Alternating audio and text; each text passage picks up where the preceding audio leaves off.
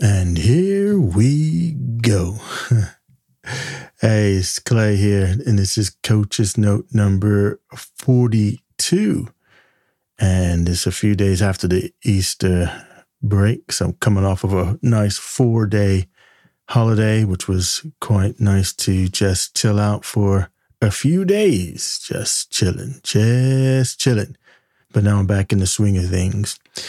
And the kids are off of school, not my kids, but, the school kids. So school is out, so there's lots of kids running around and playing in the neighborhood, which is great. So it's the nice sounds of a warm spring day with the kids out playing and the like.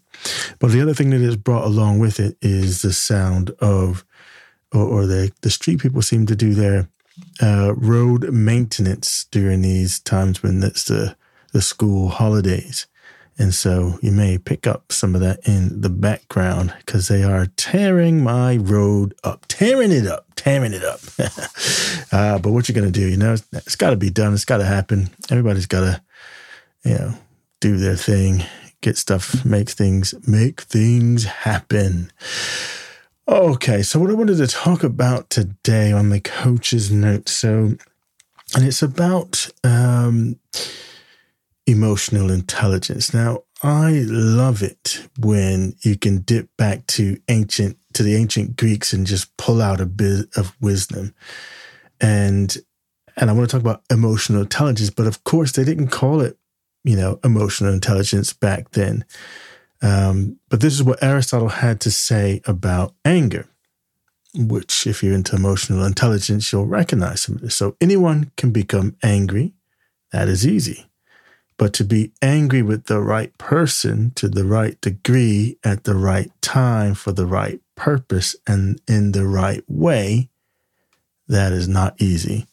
And that's from Aristotle. Now, the thing about emotions is that as kids, we were never really taught how to handle the beast. Instead of, learning how to deal with our emotions, we were taught to suppress them. At least I know I was anyway. So if we got angry, our parents or our teachers told us, calm down, you better calm down, son. And as a male in my household, man, definitely wasn't allowed to cry. The whole men don't cry thing was a real thing in my household. In fact, crying just brought on more punishment. So, I learned how to suppress those kind of emotions that brought negative attention to them.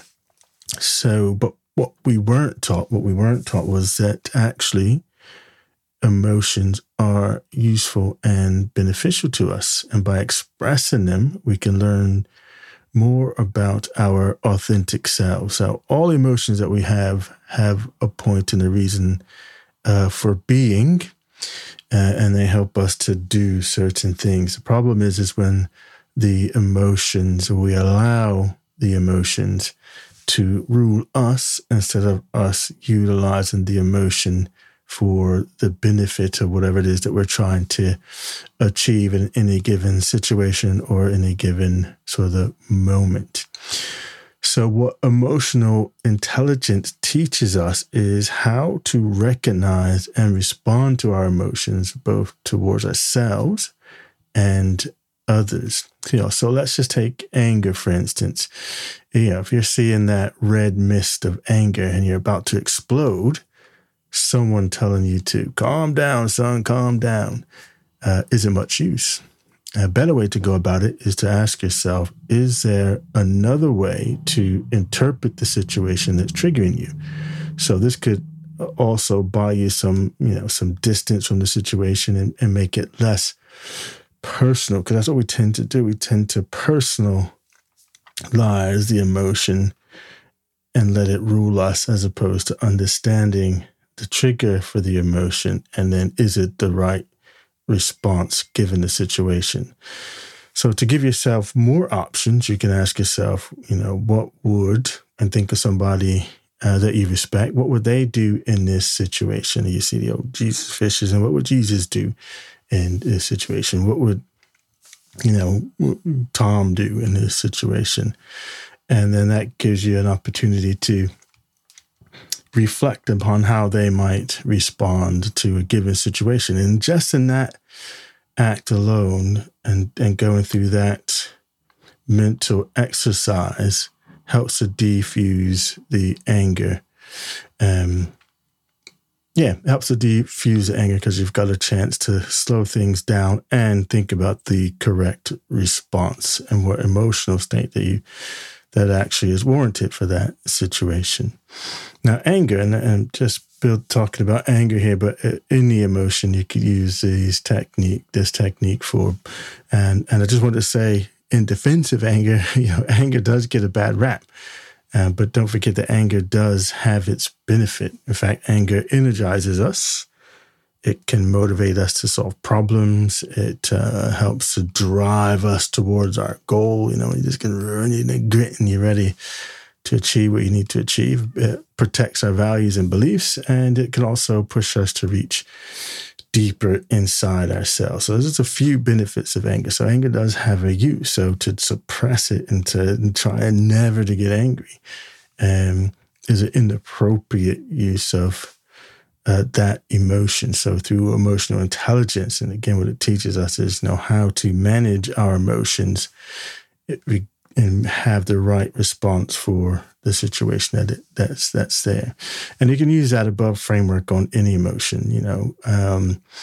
Think about the response that you want to have on the particular situation. So one of my go-to ways of dealing with an emotionally charged situation is to ask myself, given the situation, what is the most useful emotion to help me achieve the outcome that I want? And I know some of you listen to this would be thinking, but you just, you react in the moment and then you're just off. And before you know it, the emotion is ruling you, and then it has its impact on the situation, and things can quickly escalate, especially when you're dealing with other human beings and then everybody's escalating their emotions and being ruled by them. Then you just have chaos.